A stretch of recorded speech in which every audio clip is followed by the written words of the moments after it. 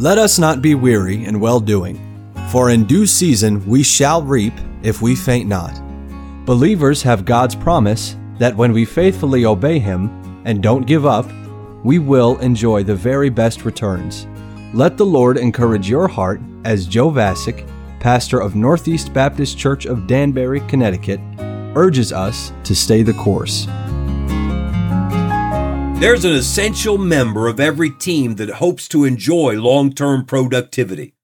That team member is the peacemaker.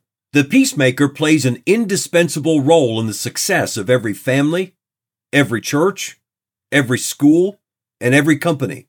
Sadly, the peacemaker is greatly undervalued. One reason the peacemaker is undervalued is that he's misunderstood. When many people hear peacemaker, they picture a weak, namby-pamby pushover.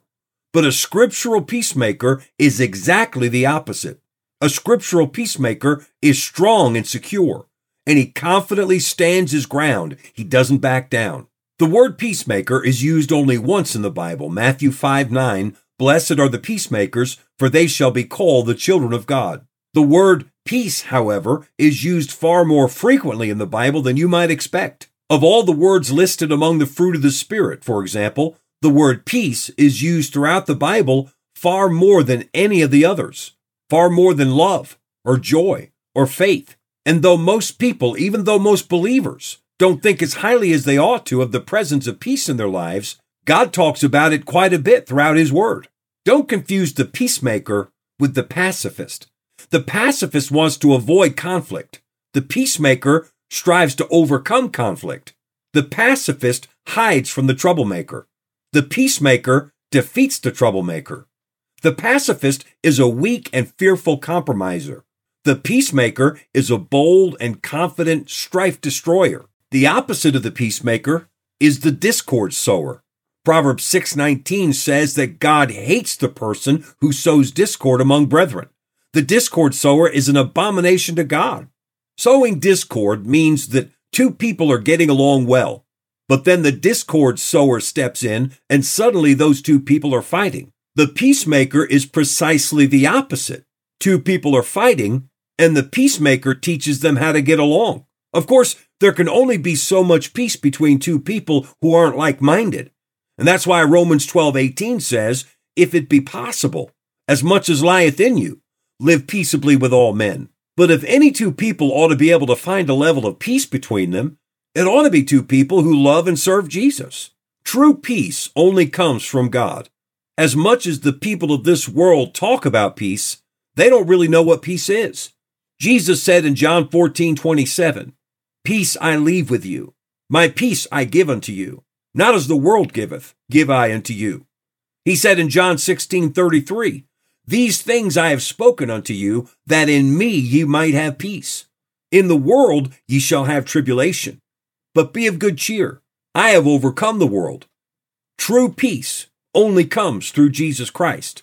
Every child of God ought to want to be a peacemaker, and every child of God ought to strive to be a peacemaker. Believers ought to work constantly to bring peace to their marriages, to their homes, to their churches, to their schools, to their workplaces.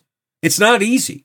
The challenge never ends, and we'll never enjoy a perfect environment of peace in this sin-cursed world. But we can certainly achieve a higher level of peace with other people than what we settle for.